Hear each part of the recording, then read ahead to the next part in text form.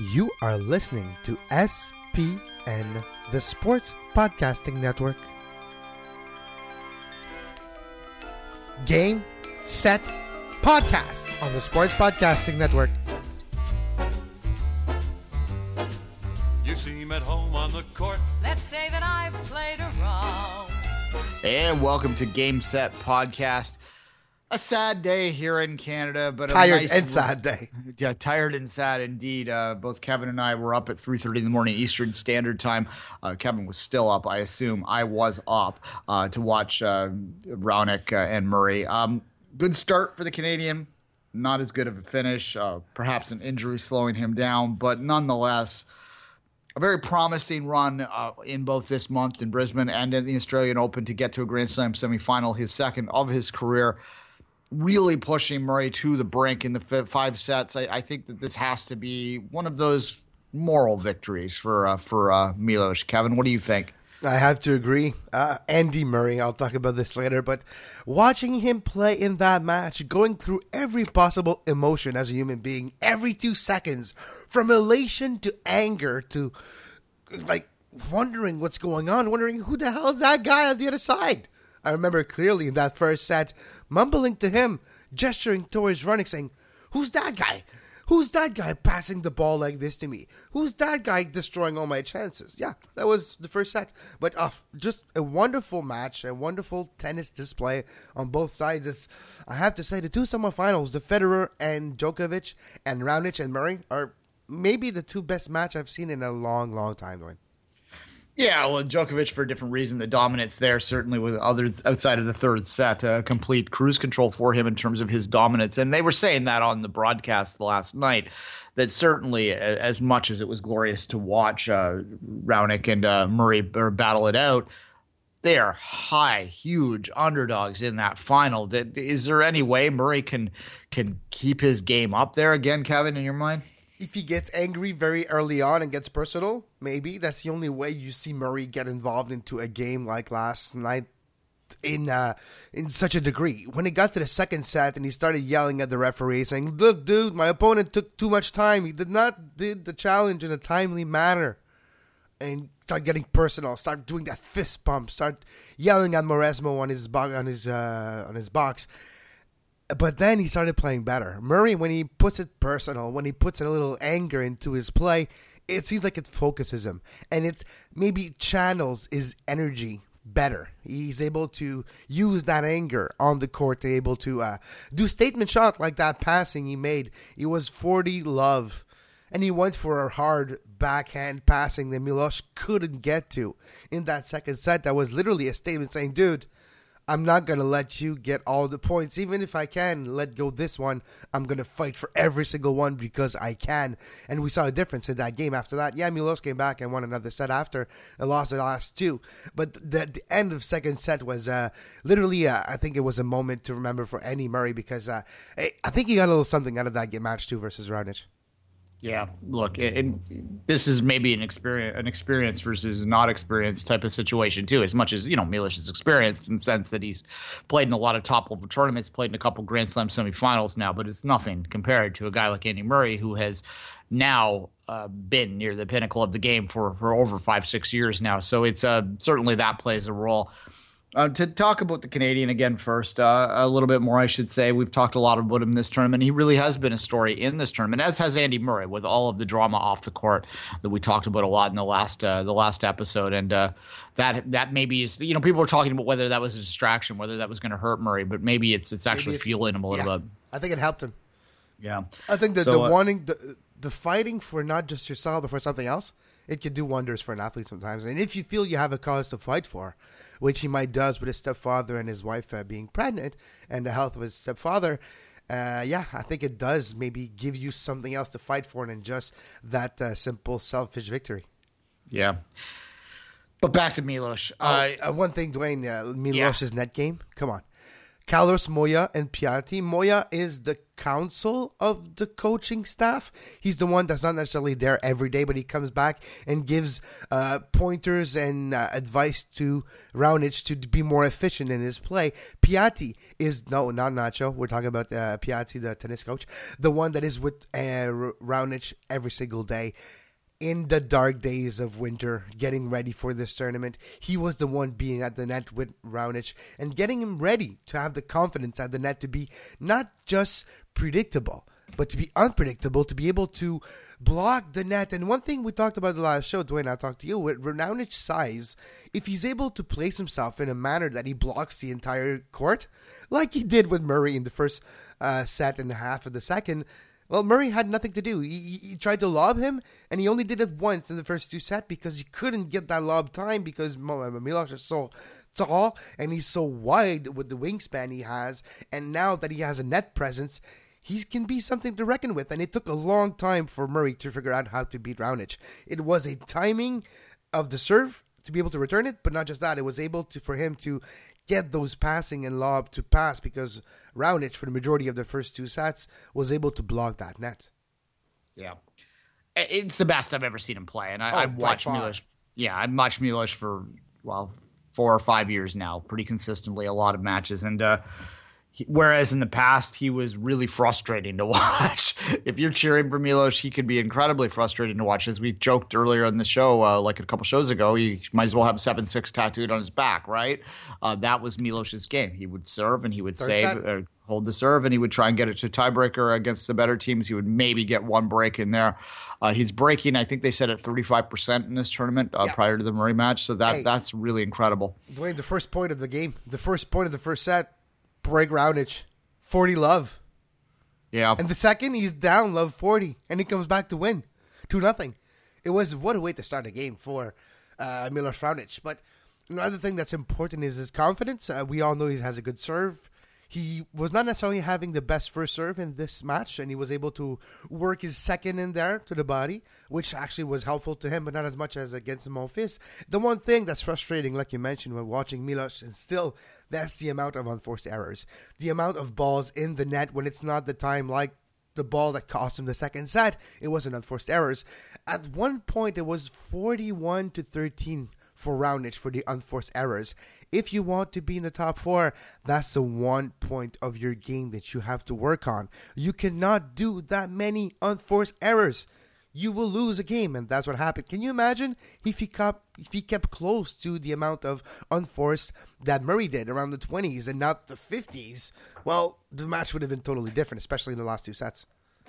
Yeah, I think it's almost a benefit. I mean, I'm sure he'll go get a few more points and a little bit more money in the next couple of months to get his ranking a little bit up on the hard courts. But to get focused on the clay almost very, very soon from now might actually be the greatest thing that could happen to Milos. He's shown great improvement to now, but to get on a surface where his dominant weapons are a little less dominant, to force him to even more greatly improve that aspect of his game might be a beneficial thing for him as he leads into the French next, now 5 months away. But certainly the next big event that they'll be looking for. So, Kevin, I do like the idea that he'll be forced to really work on those aspects of this game.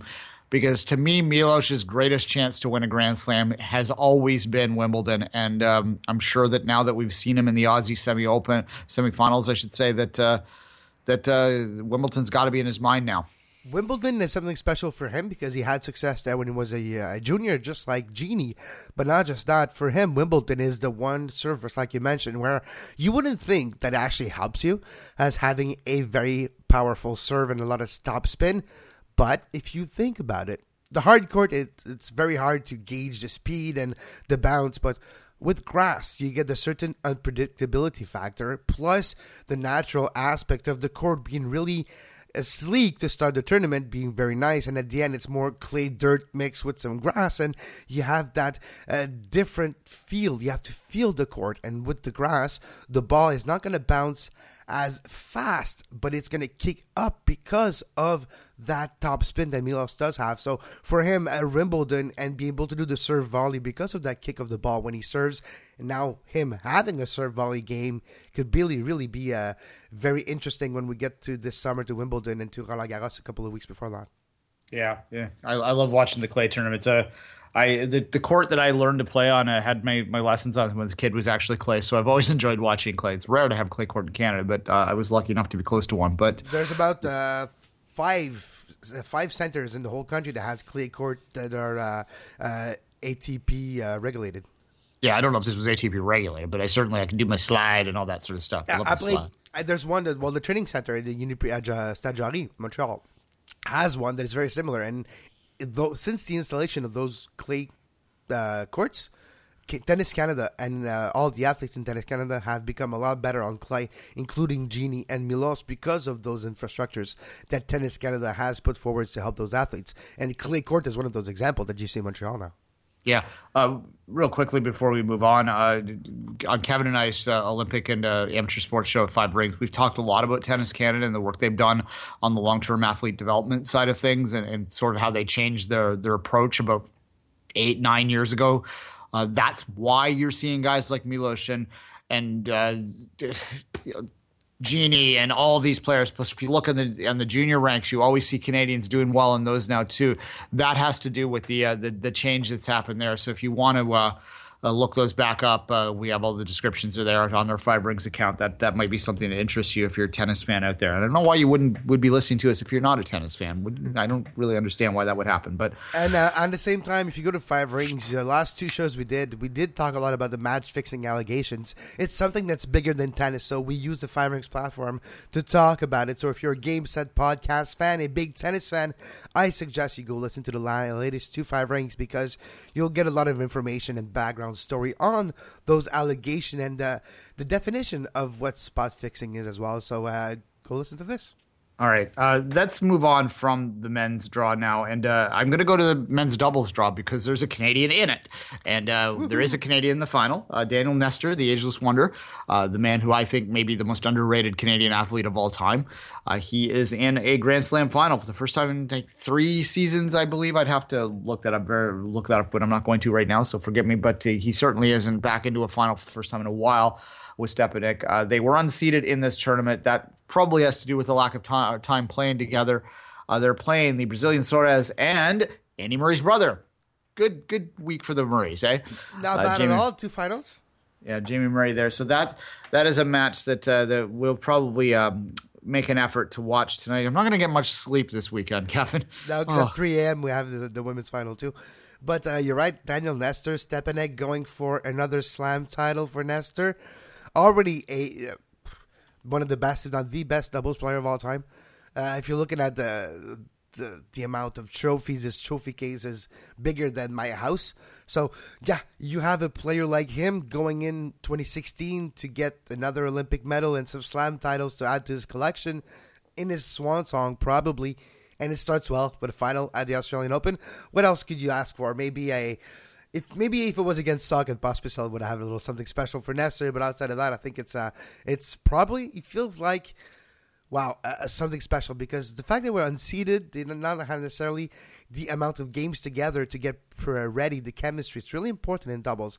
But because of the time they played together years ago, now they're back. They figured their point of what's my word? Give me a second. They're finding their marks on the court, and it really shows. And the final in the first Grand Slam tournament of the year for Nestor, well, it bodes well for the rest of the year, Dwayne. Yeah. We'll be watching that one. That'll be the early one tonight. I haven't checked TSN's schedule, but I would imagine that they will get that one on live, even if it is Stadium Experience. Although the final, they probably will have commentators on there. The women, you have some stats down on Hingis and Marsda, the champions there. They're a dominant team in the women's doubles right now. You want to talk about those stats you gathered, Kev? Well, Martina Hingis, a blast from the past. If you've been following the women's game around in mid-90s to late 90s, Martina Hingis, when she was really young, became a sensation and number one player for a long time on the women's side. And then she revolutionized, basically, the way women's tennis was. It became younger, and now it's a little different now. But yeah, Martina Hingis still plays. She's a double mainstay. She plays with Mirva from India, and right now, those two together are on a 36-game winning streak, winning tournaments here and there. But that 36 win streak gave them the Australian Open versus great opposition, and they are doing for 2 double specialist really good on a circuit that sometimes players like Serena or other comes in and have results in the double on the women's side. This time, it's double specialist, and she has become quite a story. She has been exiled for years. She came back for years, tried a single run, did not work out, focused on the double, and now 36-game winning streak, a record, and just quite a story for Martina Hingis in the women's double side. It's kind of nice if you're a fan of the sport and been a fan of the sport your whole life to see older. And Martina Hingis is not an old woman by any matter. No, she's like in her early 30s, but because she's been there since her mid 15s, like 16, she feels she's old, but she's not. Yeah, but still, to see athletes be able to extend their careers through playing doubles is something that's quite pleasant for someone who enjoys nostalgia and watching the heroes that they watched in the past. And I think that's a great aspect to this and something that makes the doubles game more valuable. And what about the Legends Tour? Have you seen this? Yeah, you can see Agassi, Sampras playing against each other now. And Andre maybe even likes the game of tennis now. Who knows? Exactly. Yeah, it's fun, and I know that at the Rogers Cup, which is the branded name of the Canadian Open here, those who know that, I just hate calling it the Rogers anyway. But they always start with a Legends game. That's a lot of fun because people like to watch the old names, and it's a sport where maybe you can't run it down anymore, maybe you can't go over 2 weeks anymore, but you don't ever really lose your feel for the ball, your feel for shots, and you can still make incredible shots well into your later years, Kevin. So it's always fun to watch those guys play. But this is not anywhere close to her legend years yet. She's still on the tour battling it out. I wish they'd show more doubles on TV. I think it's unfortunate they don't because it's a lot of fun to watch. Well, I have to say this week I've watched a lot more doubles than I ever had on TV. And I think we have to thank the 5 channels of TSN for that and the lack of hockey in their network. But the fact that I'm able to watch Pospisil and Sock when they lost, I was watching it. I watched Nestor Stepan a couple of games this week, and the women's doubles final was on TV last night. Well, you know what? There is a lot of doubles on TV still. We just sometimes have to be used to the schedule because it's different times, but it's there. You just have to find it. Sometimes it's not live. It's postponed and delayed after, but if you really want to, you can find it. All right. The final that we haven't talked about yet is, of course, the women's, which will go tomorrow, tonight. I'm not sure what time it is in Australia right now. It's tomorrow in Australia, so today, I guess. Williams and Kerber. Any chance for the upset, Kevin? I say nope. I say it's going to be 6-1, 6-1's done, over with it. Serena's going to totally dominate. Just the fact that she just continued the run she's on.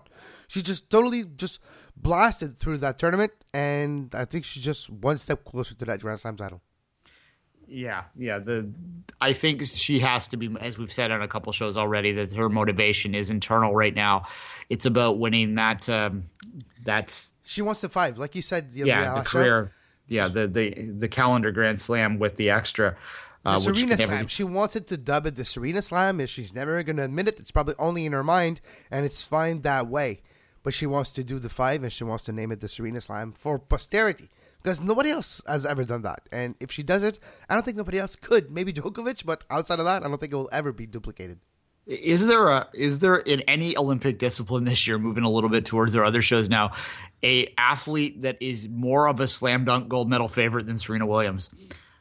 If she's healthy in that tournament. Yeah, you'd be hard pressed. I would have to sit down, and I will sit down and start to do this kind of research in the days ahead very soon. You're saying, if you had to bet amount that you need to win 100%, who would you bet on? I would probably bet Serena to win the Olympics.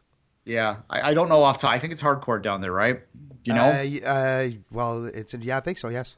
Yeah, I'd have to verify that. I can't imagine. For sure, it's not. No, exactly. I'm for sure it's hard. Yeah. So it'd be a hard court. So it seems unlikely, barring injury, that she's going to be touched this year. You never know. Mentally, it is tough to be at the top, be that far alone, to be that in a push. I might give more than 1-1. I might give it like 3-2 or something. But certainly that will be. I might tape that one and watch it tomorrow morning rather than stay up for it. But we'll certainly get that review there and watch. And we'll watch it for you. We'll talk about it later. What do you think about the other final, the big one, Djokovic versus Murray, 1 versus 2? The logic has been respected. So heading into the final, do you think the logic will continue to be respected with a Djokovic that looks like he's untouchable right now? Yeah, I do. I mean, I think Djokovic is one of the greatest athletes currently performing at the peak of his powers in any sport anywhere. Is he the best of all time? Like Andy Murray said something in the pre-game like a montage there was yesterday. There was a Milos, a couple good comments, but Murray said, playing with top 3 best of all times maybe hasn't been easy for me because you never get that one shot of being number one. That's what he wants. Is Djokovic, Nadal, and Federer like the 3 best of all time maybe? I think Federer is the best of all time, yes. I don't think there's much doubt about that. I would say that, like in any sport, sports evolve and they get better and better. I look at a guy like Milos. I think he would have been number 1 in the world 15, 20 years ago. His game is just like that. But it's like apples to oranges, right? You can't really compare eras to eras. But right now, Djokovic might have taken the game to a level it's never been to before. He hasn't sustained it long enough yet to be considered the greatest ever in my mind. I think that's a debate that's still a few years away from being easy to argue. But certainly when you look at Federer's career and what he's done over the longevity, I would have to give him the nod as maybe the best. Sampras would be up there as well. For similar reasons. He just did it for such a long period of time. And then you go all the way back to the early days. I'm not old enough to remember McEnroe and Borg and guys like that beyond highlight clips, but it's hard to compare eras, but certainly what Federer has done for a long period of time has to rank up there. And in terms of the top 3, I don't think there's ever been a top 3, 4, 5 that's been as strong as this. No, so when you're looking at players like Murray and like Raonic and like Nishikori and Stan Wawrinka who are trying to break in, it's not that easy because you have like a top 3, like the Mount Rushmore of tennis is basically almost all still living right now because of just the amount of wins in the camps of Djokovic, Nadal, and Federer. If those 3 are in a tournament, you really have to put on something special to win that tournament. That's we didn't talk about Nadal outside of the preview. And I think maybe, Nadal, yeah, we could go there. He went out real early. I mean, is he done? Did you look at him, Dwayne? Here, I'm just going to mention, it's all my perception here, but he never looked as skinny as he did this year. If you look at his neck, it's half the size what it used to be. Just, it seems weird to me. That's all I'm saying. That's all I'll say. But, it does feel weird to me the way he's looking right now. Yeah. That's without looking at his game, just looking at him physically. So it's weird. It's a broken down body, and, we won't speculate beyond that. But it's... I think he is. I mean, the French is obviously his best surface, so if he doesn't take a run there, I would have to think that he might be at a point now where when you've been as high as he has in the game, it's very difficult. Outside of a very few people, it's very rare that an athlete that's been at the very top of the game is satisfied with being just a mediocre after that to grind it out. So I don't think there's a middle ground for a guy like that. He's either going to be competing for titles or he's going to retire. And it has to be getting close to a decision like that for him to be going out that quickly, for him to not really be a factor for almost 2 years now, I would say, really. Outside of the glance here and there of him coming back from injury and re-injuring himself, yeah, it's been 2 years now since he was a dominant presence on the circuit. And I think it's a shame in a way, but I think without trying to speculate and do allegations here, just his playing style and the way he basically taxed his body when he was playing at a high level, I think it's caught up to him. And over the last 2 years, that's what we've seen. Maybe his different demeanor, his different behavior right now on the court is trying to work around the injuries and work around his weakness as a actual human body because of his breaking point. We'll see. It's going to be interesting to see if there's an actual progression. He can still time to recover, get better, and be good for the clay season, which then will be the right time to see where he's at because we know his benchmark. What is? We know where he's supposed to be on clay, and this year will tell us a lot to where he actually is. All right. On that note, I think we'll wrap today's show up. We'll be back either Sunday afternoon or Monday night with our final wrap-up episode of Game Set Podcast for the Australian Open version. Until that time, that's Game Set Match on today's show. You were listening to SPN, the Sports Podcasting Network. Visit us, sportspodcastingnetwork.com.